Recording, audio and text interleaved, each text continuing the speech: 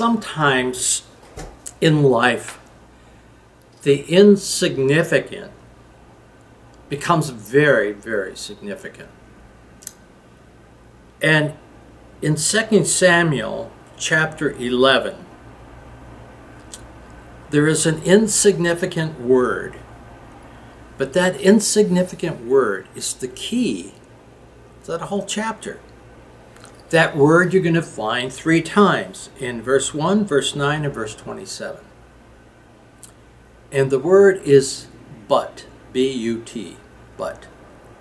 Very insignificant word, but tremendously significant as that chapter unfolds. It says that in the time of year that was right in verse 1, that the kings went to war with their armies. And as you read through Scripture, you find the kings did go to war with their army. And this particular season, David was the king of Israel, and it says, but David decided not to go. And that did not seem like a major decision. But it led to a major disaster in David's personal life. David should have been with his army, but he wasn't. He may have been restless or something, I don't know. But if you go to that section of Israel, you will find houses were built on a hillside. And so the top house could look down on the next house, and the next house could look down on the next one down, so to speak. And what was very important in the homes were the roofs, because people often would go up on the roof because it was cooler. It would catch the breezes and so on. Sometimes they built little things up above that would keep the sun off, things like that. So David didn't go, and so he was really in the wrong place.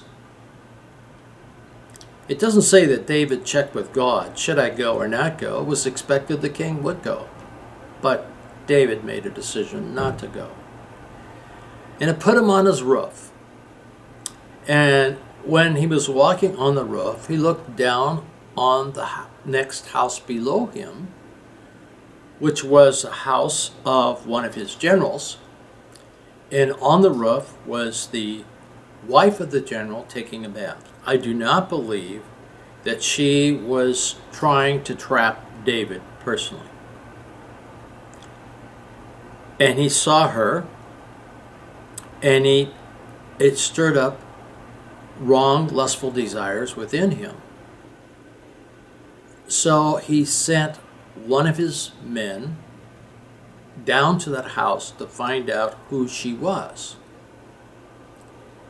And when he came back and reported to David who she was, that should have been enough. It was another man's wife. David already had a number of wives in the house he lived in. But he wanted this man's wife. And so they sent down to her and told her that David wanted to see her. And she went. And David was immoral, and the result of that immorality was a pregnancy. And David wanted to cover his sins. And he that covereth his sins, the scripture says, shall not prosper. But he that will confess and forsake, not just confess his sins, but forsake the sin and go on, will be healed. And so David took matters in his own hands. He, on pretext, brought Uriah, her husband, the general, home from the army to update him on what was going on in the army and how they were doing and that type of stuff, which seemed to Uriah not a wrong thing to do. And then David encouraged him to go home to his wife Bathsheba so that he would think that the baby that she had conceived was his. But he refused to go. And he even had him up and got him drunk and told him to go to his wife. But, that's the second but, Uriah didn't sleep with his wife. So, it led to this adultery to be known. And so when he realized he could not get Uriah to go home to be with his wife, David took matters in his own hands and sent a letter by Uriah back to the battle and told another man in charge to, when Uriah was in the front of the battle, to pull the troops back. And Uriah was killed. So then David would be free to take Bathsheba into his harem as a wife. And the third but is probably as significant as the other two. God saw what happened in the scripture says in verse 12. See, verse 9, David, but Uriah wouldn't go. In verse 27, but God was displeased.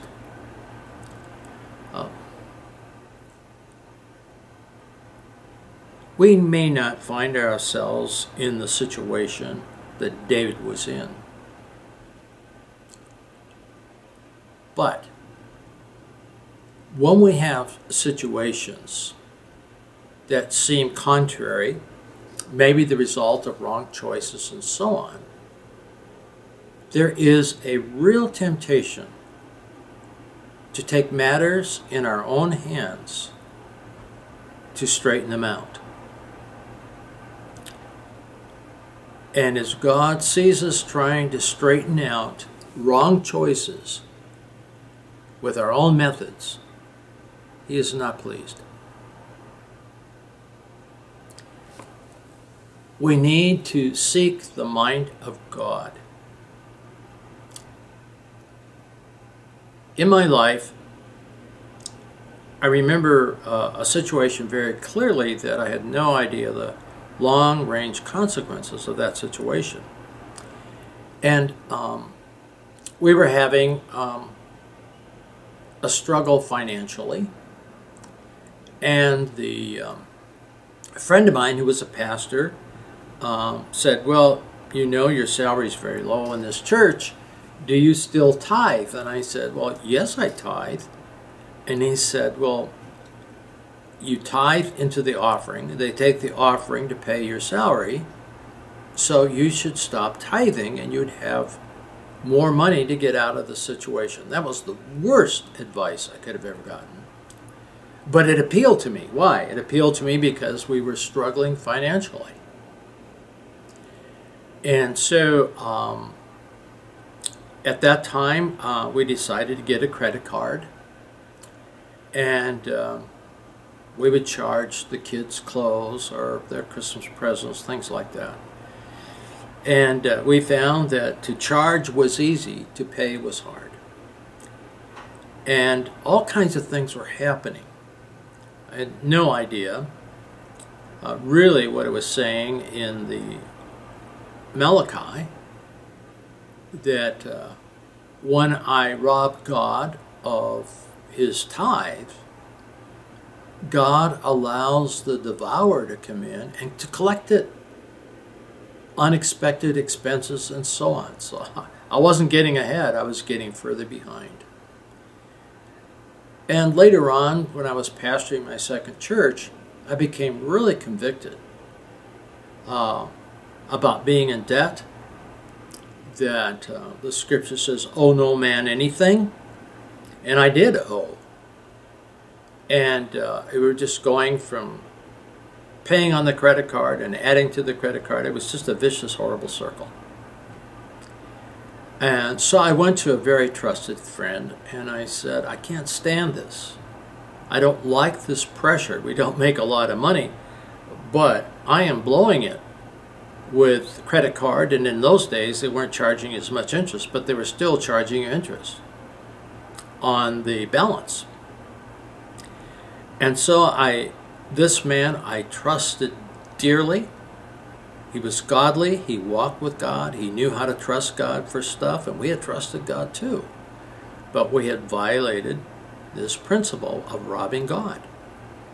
And so he gave me this advice.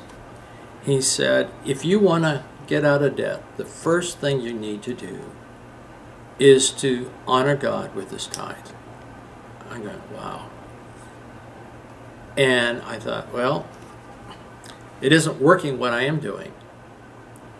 And so what I did is I took his advice and we started tithing and then cut up our credit cards so we could not in any way charge and began to make payments. And God was very, very encouraging to us because we would get unexpected money, not tons of money, but unexpected money. And we also gave God his percentage, and the rest we put on one credit card till we had it paid off. And then we took that payment that we were making and put it on the second card and paid that off. And then we took both those payments, put them on the third card, and paid that off. So in a year's time, we were debt-free. And God honored us to get out of debt instead of going deeper and deeper in debt, to get out of debt in a year's time. It worked for us when we began to honor God, and then we didn't have all these unexpected expenses. God says, you honor me, I will rebuke the devourer. Well, beloved, I don't know what situation you're in.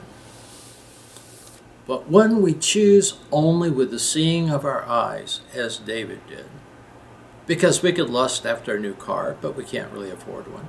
We can lust after a better house that we don't need, but it's bigger. A better area to live in or whatever. I don't know what else is going on. But beloved, your life and everything belongs to God. Seek him. Don't have these buts in your life. Because as soon as I go against the Word of God, there will be consequences. And those consequences can be long-ranged.